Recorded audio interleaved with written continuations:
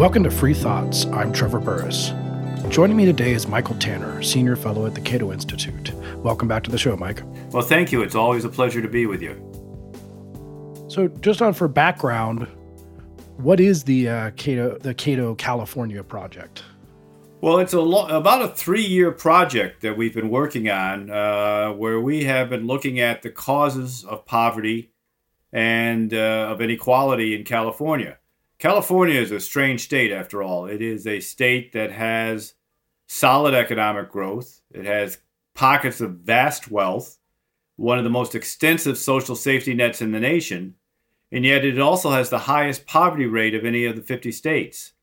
So clearly, things aren't working according to plan out there. Something is going wrong, and I think the questions, raises issues for both the left and the right in terms of what they're doing out there.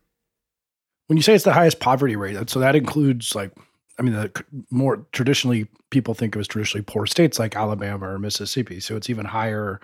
Is this compared to cost of living in California? Yeah, this is using the what's called the alternative poverty measure, which takes into account both benefits that people receive and the cost of living in the area they live. So it's considered the more accurate number. It's not the sort of top line number that the Census Bureau puts out that you see in news reports, but it is considered by most observers to be the more accurate measure of this.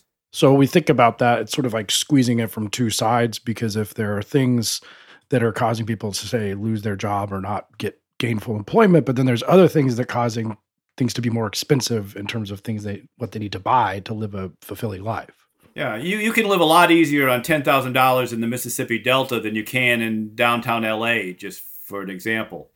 So you've got to kind of figure that into whether or not people are really poor or not. So what is that number? What are we looking at in terms of the number of poverty, the poverty rate in California? In the general vicinity of around 18%, if you take it all into account. That's pretty stunning. And that is adjusted for families and individuals and households. And does it vary much between north and south, or is it pretty much consistent across the state? It's pretty much consistent across the state. You have different types of poverty in different locales. Along the coast, really from San Diego up to San Francisco, that's a very high cost of living area. That you have people there who are employed and are living in poverty. It's sort of an urban poverty. It's very much the type of poverty you see in Washington, D.C. or downtown Detroit or New York City and so on. You go out to the Central Valley, and it's more of an agricultural poverty. That's where you have a lot of farm workers, a lot of temporary workers, and you just have sort of an agricultural poverty, which is a little different in terms of how it manifests itself. But in terms of the raw numbers, it's pretty consistent across the board.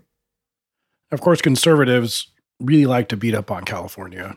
And if they're listening to this, they're probably thinking the reason for this, and we'll get into these different problems, but the reason for this generally is that it is governed by Democrat policies, that this is a state that's a single party government state.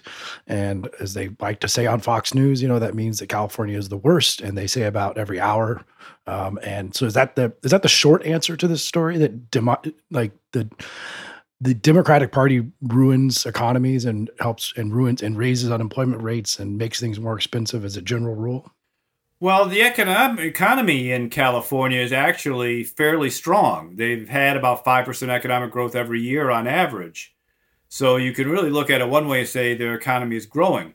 Now, there are a host of bad policies that California has implemented out there, but I'm not sure that they break down neatly along left-right lines when you look at these bad policies. What you have is a very strange state in which people mouth progressive slogans and then enact often very conservative policies when it comes to things like land use and zoning or criminal justice or education and so on. There's a status quo bias in favor of blocking any change, no matter how beneficial, that seems to cut across party lines out there. A recent New York Times video pointed this out in the context of why do these states that are governed pretty much exclusively by Democrats fail to put into place the policies that Democrats seem to want. And that includes places like Illinois and places like California. Do you think that there is an inherent conservatism to people when it kind of rubber meets the road and policies that can be changed that would affect them negatively, and so therefore they're kind of stuck in there in the status quo? Yeah, I think people are happy to have change as long as it's someplace besides near them. And the sort of NIMBYism might as well be California's state motto. You also have the problem when you have a one-party state. The factions tend to break off in terms of various special interests. So labor is very powerful in California, or the environmentalists, and the two are often at odds. And you tend to have those fights, those sort of intramural fights, rather than getting any fresh new ideas from outside the family camp. It doesn't really matter whether it's Democrat or Republican. It's that sort of one-party, no effective opposition problem that you have, I think, in a lot of states. So let's get into some of the more specific things. One of the things that people think a lot about if they've been to California recently and is discussed quite a bit is homelessness. Is the rates of homelessness, first of all, is it higher than the rest of the country? And secondly, has it gone up in recent years? Well, it's almost higher than the rest of the country combined. Oh, really? About half of all the unhoused homeless people in the United States live in California or reside in California. So it's a huge problem out there. It has been rising fairly regularly for about the last 20 years. So this is a big problem. And people see a lot of this in a place like downtown San Francisco, where there's sort of this huge visible homeless problem, camps in every public park, people living on the street. The problems of health that go with that. There's all sorts of sanitation problems and stuff with that. But there's an equally large sort of hidden homeless problem of people who are living in their cars, or people who are bunking out on different beds every night because they can't afford housing in this state. This traditional view of homelessness, that it's a lot of mental health issues, substance abuse issues, is the character of California's homeless like that, or is there more of the supply side issue going on in terms of getting a house? Yeah, it's really mixed out there. I mean, clearly that a lot of the people have substance abuse and mental illness problems. Now, of course, there's a certain chicken and egg problem to that. I mean, where they find when they hit the street and then they develop substance abuse to sort of self-medicate because, frankly, living on the street is lousy. Or did that force them into mental health problems or make their mental health problems worse? So there's a certain amount of that goes with that. But there's also a large number of people in California who simply fell to the street because there's no affordable housing. If you're into something that you can barely afford to live in, and then you run into a problem, you lose your job, you get sick, you have a criminal justice issue, any one of a variety of things that could happen, someone in your family, there's a problem, and you lose that apartment, it's not like there's another affordable apartment you can transition to. You basically fall to the street. And what we find is that people who are employed, government workers, teachers, I talked to one emergency room nurse who was living in a car somewhere on the streets of San Francisco, simply because there was no available affordable housing for them. So let's talk about some of those policies on the supply of housing. How bad is the shortfall?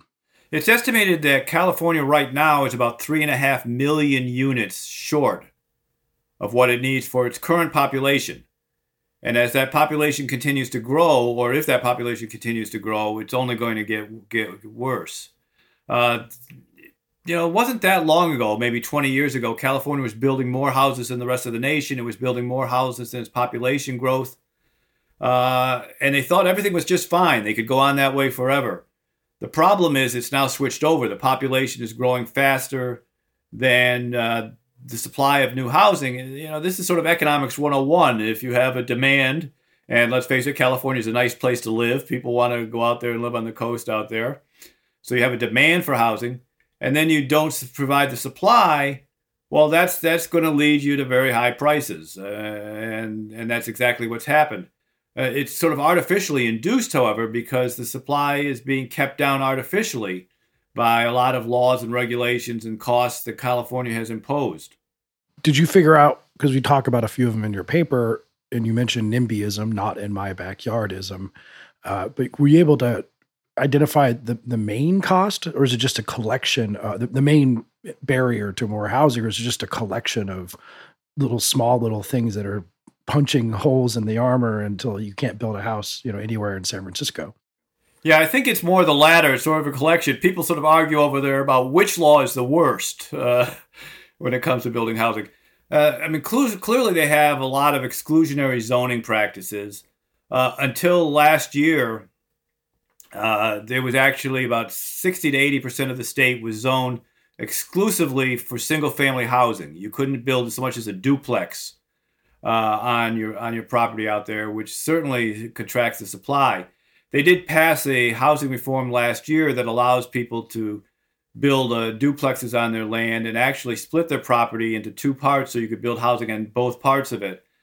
The problem is there's still a lot of other restrictions in terms of zoning. You still have to meet minimum lot sizes. You still have to have a setback a certain distance from the road.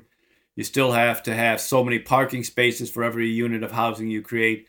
So the zoning still restricts how many houses can be built. And communities are resisting this new law in very creative ways. There was one wealthy community out there that just declared itself to be a mountain lion habitat for the entire community. And therefore, because they were now environmentally protected, they couldn't build any more housing at all inside the city limits. So that gets to the kind of conservatism that we brought up before, that it would be difficult for someone to back a policy that might greatly diminish the value of their house. Well, that's right. There's no doubt about I should say there is doubt. There is studies out there that show that dense housing actually raises property values because, the Whole Foods moves in downstairs in the apartment complex and you get a bunch of little shops in the neighborhood and a Starbucks pops up and all these sort of things kind of make for more home values over the long run. But people do worry that their view of the ocean will be obstructed and things of that nature, and particularly that the wrong type of people will move into their neighborhood, which goes back to zoning sort of abysmal racist history. But you still have a lot of that going on. But there's no doubt the fact that California's restrictive zoning adds enormous amounts to the cost of housing. By some estimates, Glazer out of Harvard suggests that it could add 50% to the cost of housing prices out there. Does it make sense, though? The zoning doesn't. Libertarians like to be against zoning, but zoning on some level can make sense, at least for two reasons that I can see. One is that people do have a valid interest in how their neighborhood looks, and they moved there for that purpose, and they don't want to be living next to a McDonald's or a high-rise apartment complex, or maybe even some architectural things, and whether the houses are row houses, how much parking there is. So that seems like a valid concern. And the second one is the reliance concern, that if we do take away something from someone who bought a house thinking it would continue to be this way, do we owe them something, maybe compensation, if we take away that restriction? Well, I think on the first one, there's a basic property rights issue here. And the fact is, if it's my lot, my house, or my property, I should be able to build on it whatever I want. We're not forcing people to give up single-family houses. Nobody's going to say, you can't have a single-family house in this neighborhood. What you're saying is you can't tell me what I can have on my lot. Assuming there's not a nuisance. Basic nuisance law would handle the fact you can't put a hog farm next to the person's house or something like that. You have basic nuisance law to deal with that. The second question is I think a more tricky question of whether or not there's some sort of reliance or some sort of taking that's going on here. And to some degree, the question is whether or not people really believe that their property would go up in value forever. We sort of assume that because housing prices. I think a lot of people do believe that. Yes, but there's no guarantee of that. And what about other things that that take down people's value of their houses? That happens all the time, and people don't have a cause of action on that. It's certainly something we should be sensitive to. But given the enormous damage that zoning laws have done, I don't think it's something that's dispositive. So given that you've been following all this stuff in California for about 3 years now, NIMBYism, do you have any examples of how that works in practice? Like what eventually happens? There's a bunch of people who clearly don't want something in their backyard, but how can they utilize various sort of government processes to make their wishes reality? Oh, yeah. It's clearly a case of concentrated benefits and diffuse contributions here. When you have a the zoning board, or in this case, the planning commission or the regional commissions meet to determine whether or not you're going to allow this new apartment complex to be built, the opponents turn out in mass numbers, and the average person doesn't bother to show up for that sort of meeting. They're not going to spend hours there waiting around listening to this. So this sort of thing goes on forever. So you certainly have that goes on in the actual hearing process. Beyond that, you have an enormous number of lawsuits. You could file lawsuits under all sorts of almost anything. One of the laws that's most abused in California is what's called the California Environmental Quality Act, or CEQA, which is often weaponized and used to block these things. In fact, they just had to pass an emergency law because the courts upheld a lawsuit that would have forced Berkeley to cut 3,000 students from its student body because they couldn't house them in the state. Those sort of CEQA lawsuits are pretty common. In a couple of very famous incidents, Robert Reich attempted to block the development of an apartment complex because it would have cast a shadow on a community garden in his neighborhood. You also had in San Francisco, one of my favorites is a Russian spa sued because they like to sunbathe nude on the roof, and the apartment complex next door would have interfered with that. So they sued and got a settlement from the apartment builders. It was in the area of $100,000 per member of the club, the spa, in order to allow that building. So what does the law actually say? I mean, it doesn't say that you can sue for anything that you think is environmentally harmful, does it? But pretty much, it allows aesthetic environmentalism as well. So it's pretty wide open. It also says you don't have to live anywhere near what you're suing about. A person in San Diego can actually file a lawsuit against a building being built in San Francisco under the law. Nor do you have to prove personal harm involved in this. You're sort of proving this large-scale environmental damage or whatever. So this is often used by various groups to demand certain concessions. Labor unions use it a lot to demand certain levels of wages in order to allow building to go forward.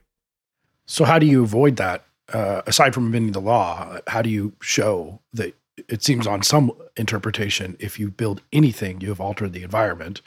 And if someone can just say, I don't like it, then if you applied it to the letter of the law, possibly you could stop anything. Pretty close. And that's why usually there's a settlement involved, and there's some sort of payoff to the people filing the suit. That's why we've proposed some changes, for example, to the law that suggests that you have to live within 100 miles of what you're suing about. You can't file a bunch of frivolous suits across the state just to see what you can do. And that you might have to be a recognized 501c3 for at least a year to file the suit or something, which would mean only legitimate environmental organizations are going to file suit, that this is not something that any group can use, again, sort of as a sort of weaponized blackmail proposal. On that, this is like a general question that will apply to a bunch of these policies, but given the nature of California's political climate and the residents themselves, it seems that it would be very difficult to reform something like the California Environmental Quality Act. Are you when you've gone there and proposed this stuff, you get a ton of pushback just on the face that this would be a disaster for the environment? Or are people sort of receptive to this idea, even reforming environmental laws? Well, it's sort of that they're receptive to the idea of reforming environmental policies and terrified of the interest groups that would attack them if they did. In fact, I don't think we found a single politician from the city council level up to the governor's office that didn't agree with us that CEQA had to be reformed. In fact, often it was the first thing they suggested when we started talking about the need for more housing. They said, oh, well, you need to have a CEQA reform as part of that. When we then suggested that maybe they'd like to take up this issue and propose legislation for that, they all said, oh, no, we'll be happy if someone else did. Perhaps if you could find someone to reform it, we'd be happy to go along with that. But we're certainly not going to take the heat for doing this. Now, that is beginning to change. We're beginning to see the first cracks in the CEQA wall. The fact that there's been so much done to block housing, affordable housing, housing for the homeless.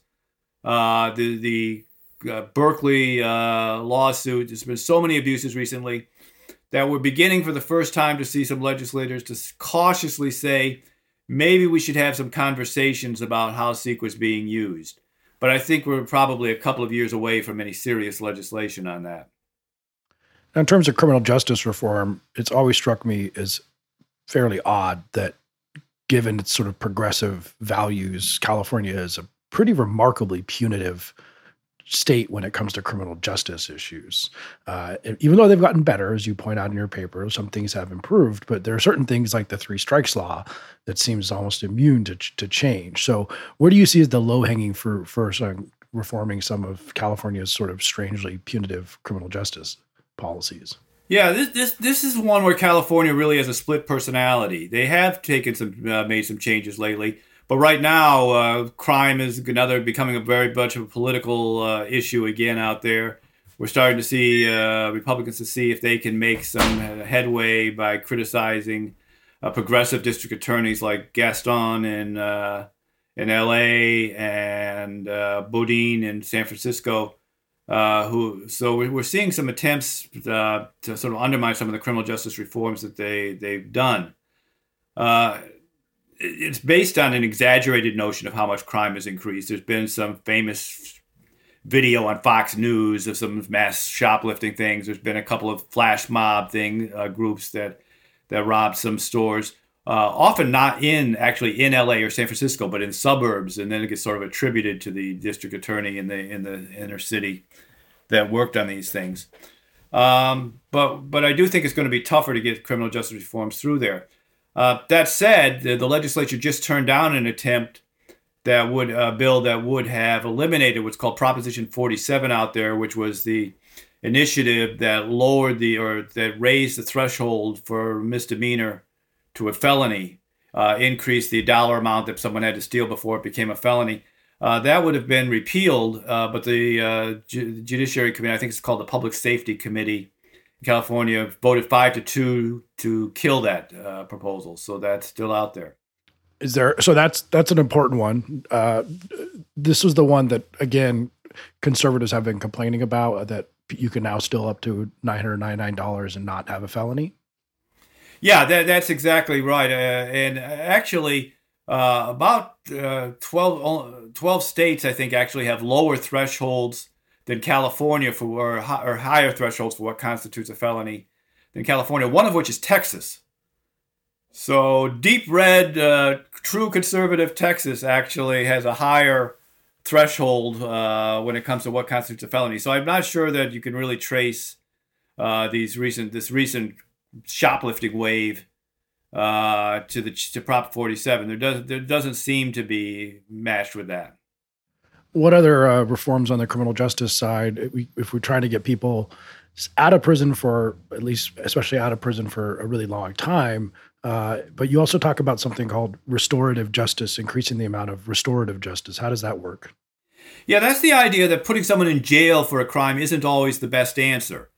It may be an education process. It may be community service. It may be forcing them to do restitution of some kind. The answer that we just need to lock people up, no matter what their crime is, doesn't necessarily prepare them. They're going to get out someday, and they're not necessarily better prepared for being in society. In fact, they're probably worse off because now they're carrying around a criminal record. About 20% of Californians actually have a criminal record. And even though California is a ban-the-box state, so the employers can't directly ask if you have a conviction, it still can block you from a job. It can block you from a scholarship, from getting into college, from renting an apartment even. Landlords can ask. So this criminal record is a big problem. In fact, we've been working with Senator Sidney Kamlager from L.A. on legislation that would create an automatic expungement of criminal records after a certain length of time. If you keep your nose clean, basically stay out of trouble, after a certain period of time, your criminal record would simply be sealed automatically. Would you expect crime to go up from these policies, from these reforms? It seems they're, on one view, if crime is dissuaded by being locked up, if it's dissuaded by punishment, then one of the things we might have to just inevitably say, Yes, crime could go up, but better things could happen instead is a trade-off. Well, I don't think crime would actually go up. The evidence suggests that crime in California was declining for some period of time, despite the reforms that they made. We have seen an uptick. We've seen an uptick in shootings, and we've seen an uptick in this sort of petty shoplifting type of crime, smash and grabs out of cars, things of that nature. But the scholars tend to debate what the cause of that is. There seems to be a lot of evidence to suggest that it's sort of pandemic related. That everybody was kind of locked up in their house for 2 years, and now they're out, and a lot of crime is being committed for those reasons as much as anything else. Now, moving to the human capital side, you have a whole essay on workplace and education. Does California have a effective or at least a small school choice program that we know can work? None whatsoever that we know of out there. I mean, they do have a modest charter school system out there, but it's one that's always under assault. There's legislation frequently to try to limit the number of charter schools. The funding formula that's used out there actually penalizes charter schools compared to public schools for taking at-risk students, which is exactly the type of students they're more likely to take. There's a higher degree of minority students and a higher degree of at-risk students in the charter schools in California as a percentage than in the public schools. And yet, when you take these at-risk students, the bonus you receive for having an at-risk student is higher in the public schools than it is in the charter schools. So there's sort of this bias against it. In terms of larger school choice, there's nothing like that in California at the moment. What do we know though about the charter schools as the ones that exist? Do they do better or worse than the non-charter schools? Yeah, California charter schools generally outperform public schools when you take into account the level of students that they have. And as I say, they tend to have more at-risk students. They have more lower-income students. They have more minority students of color than do public schools. When you take all that into account, they tend to outperform. Now, that, of course, that's not true of every charter school in every locale in California. It's not true of every state in the union. There are states that don't do as well as charter schools as others. But California, it's a clear outperforming state.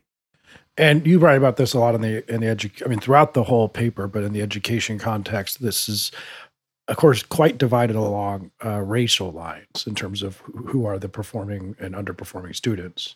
And we would presume that hopefully a school choice system would help rectify that.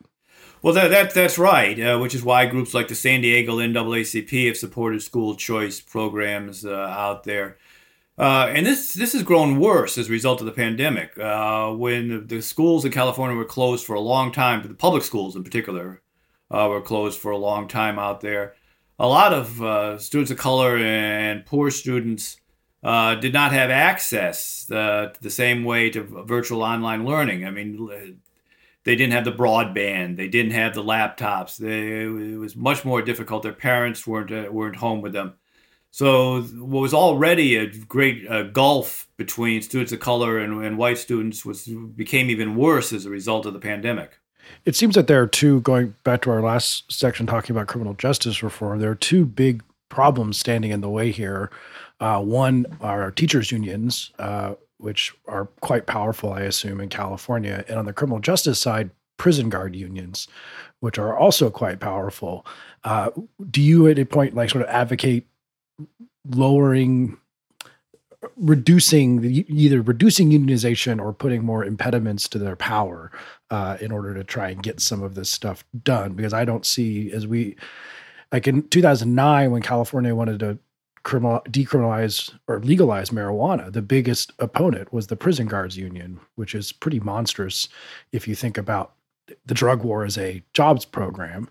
And I'm sure the public school teachers do not want to encourage or spread even the small charter system that they have. So with those standing in the way, it makes me pretty pessimistic that we can get past them. Yeah, I mean, that's exactly correct. I don't advocate in our proposals for California reform. That's sort of a tangential benefit that you get. We talk directly to those proposals that affect low-income Californians. But there's no doubt that the biggest problems are going to be the public employees unions and groups like the LA Sheriff's Association, for example, which is one of the most retrograde organizations out there.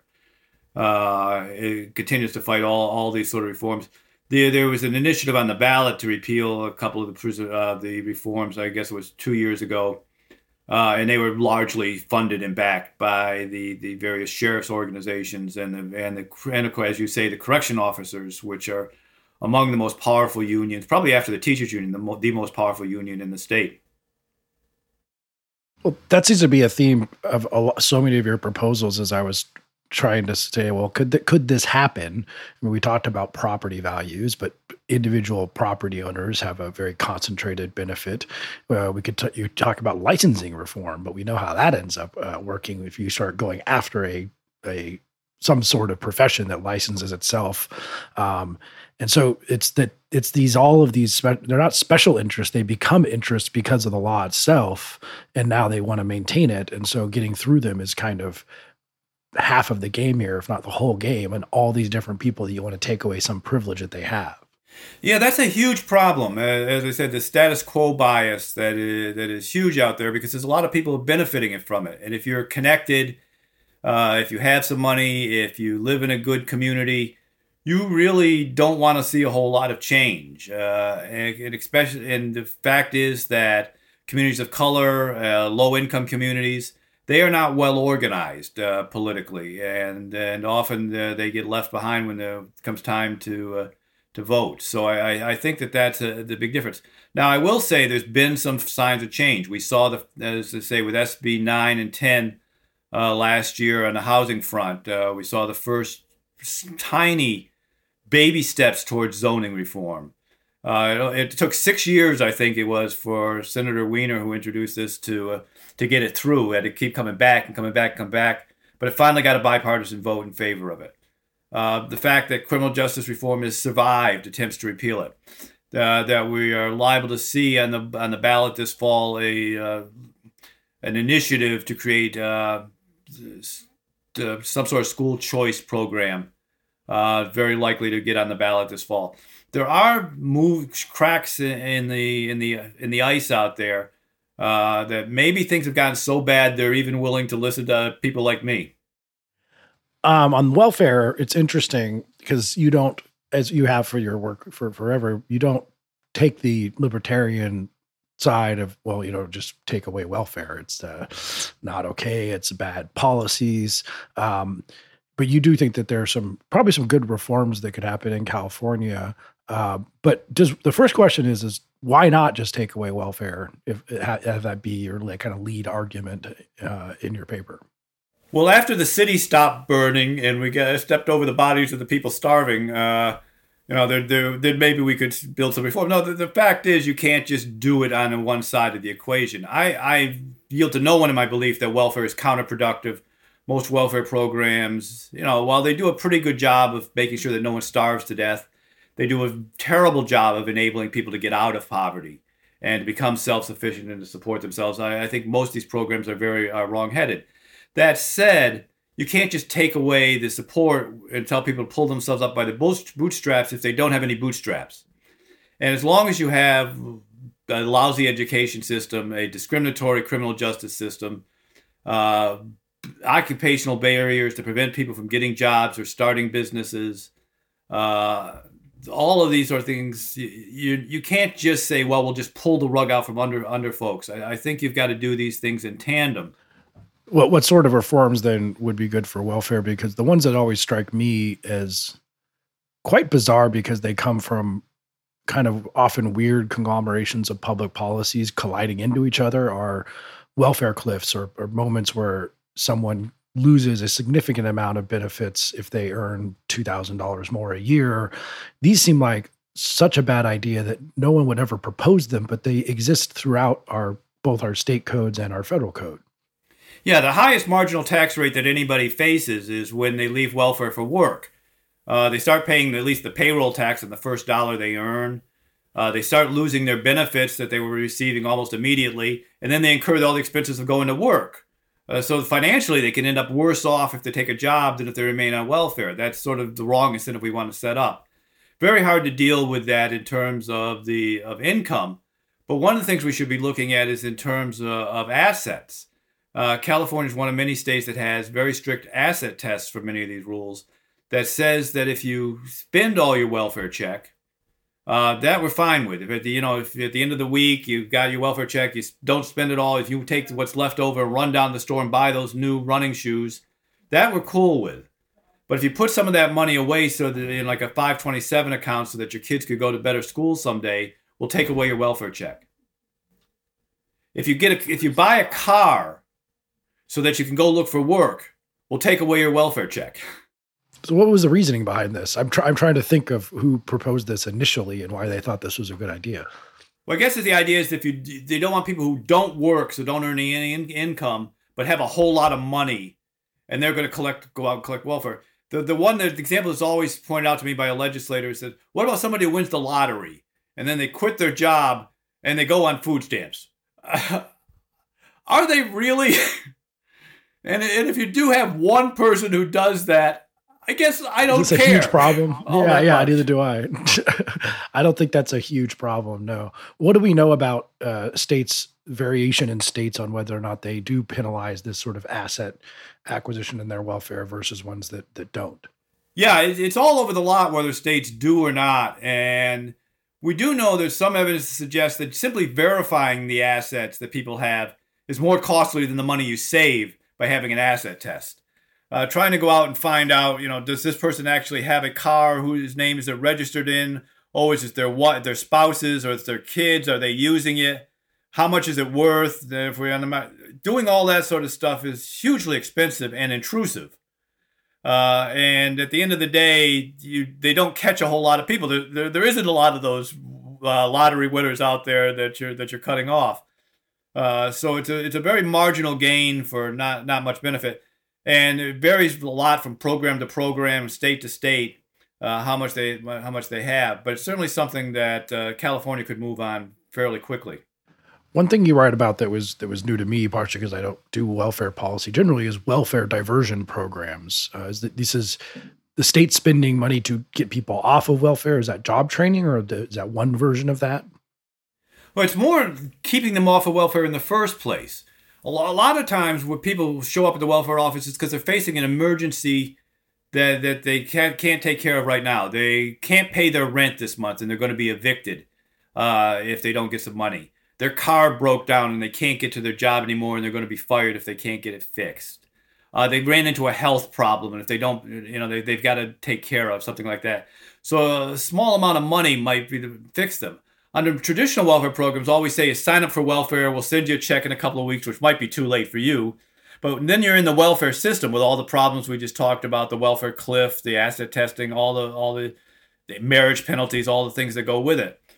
Under these diversion programs, what you can do is get a lump sum up front in exchange for foregoing eligibility for traditional welfare. So maybe you come in and say, I have this problem, I got to fix it. And they say, we'll give you $1,000 so that you can pay your rent, but you can't apply for welfare for 6 months after this. So then now you've got to use that money for what you said you're going to use it for. But if you can fix that problem and get through the next month, maybe you'll never end up on welfare in the first place.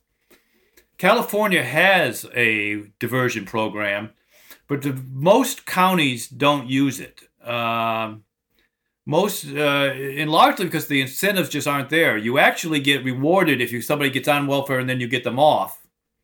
But if you keep them from going on in the first place, nobody ever even knows about it. So you don't get any of the bonuses that your county or your state can do. This is at the federal level. The bonus is set up the same way.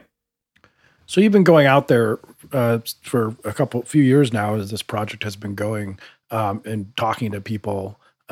Is there anything that sort of surprised you the most about the reception, or at least what people are willing to talk about? And has that changed over the course of the 3 years you've been doing this? Yeah, one of the things I found was how willing people were to listen to our message once we talked to them. That so often libertarians sort of refuse to talk to the left. There's been this sort of de facto alliance with the right. I don't understand it. but it's been there, and there's been a reluctance to even sit down and talk to someone on the left. But I found going out there that some of the people who are some of the most liberal Democrats, people who belong to Democratic Socialists of America, I could sit down and talk to them and say, look, this is what we want to talk about on housing. This is what we want to talk about on criminal justice reform.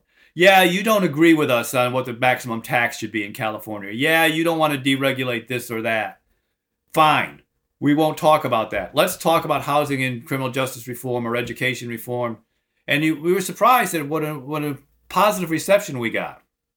Are things trending aside from COVID, which caused some things, of course, to go negative? But is this sort of things are to start maybe trending in your maybe estimation in the positive direction because the state is almost hitting rock bottom? So you have to hit rock bottom before you put the bottle down, kind of situation, and that's why this presents an opportunity. It really does. I think things have gotten really bad out there, and the traditional ideas of just throwing more money at it, let's have another program. I think there's a recognition that that's not working. That even some people who are pretty dyed-in-the-wool liberals out there were willing to say, yeah, we've spent X billions of dollars on homelessness over the last 5 years. Homelessness has gone up. Maybe we should be looking at some other options that are out there, or at least in combination with spending the money, we should be looking at the other options out there. So I'm beginning to see cracks, as I said earlier, in the ice out there. The other problem, though, could be that some of the people who are leaving, which it's had at least a few years of negative population of people, more people leaving than going to California, that you'll leave, the people who will remain will be the ones who are maybe less willing to reform than the ones who just decided to leave. Well, two parts to that. One is, it's an interesting situation. The conservatives often paint it as people fleeing California. It's not actually. The outflow from California is about where it's always been. It's not that people are leaving California. It's that people are not moving into California the same way. And what's particularly happening is the middle class is not moving into California. You're essentially getting a very feudal society out there where you have the wealthy in their gated communities in Palo Alto or Beverly Hills or wherever. And then you have sort of the servant class down below that provides the services that are low-income people and kept pacified with a certain amount of welfare. The middle class, which is sort of the heart of economic growth, that seems to be fading in California. So that's a potential concern that we should be keeping an eye on.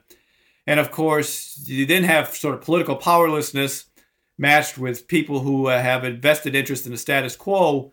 And that's not a recipe for change. Is there anything coming in the near term that maybe has some changes that could make a big deal in terms of conversations you've been having with lawmakers, or you see something coming that it provides reason for optimism? Well, this is a year of political change. About 25% of the California legislature is running for higher office. They have term limits out there, and they can't actually bear to go back to the private sectors. But it does mean there'll be a significant turnover in the legislature, which is an opportunity to bring some new blood in and maybe to educate some new people out there on these issues. You also have ballot initiatives. There are going to be a number of positive ballot initiatives that are going to go on come in the fall out there, and Governor Newsom is going to get reelected because the Republicans don't have a real party out there.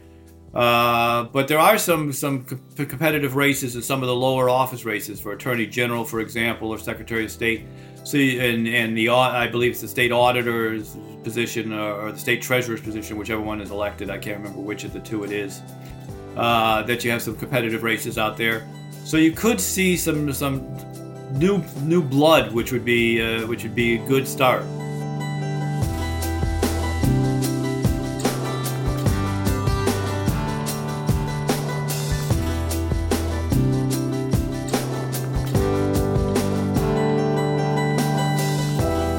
Thanks for listening.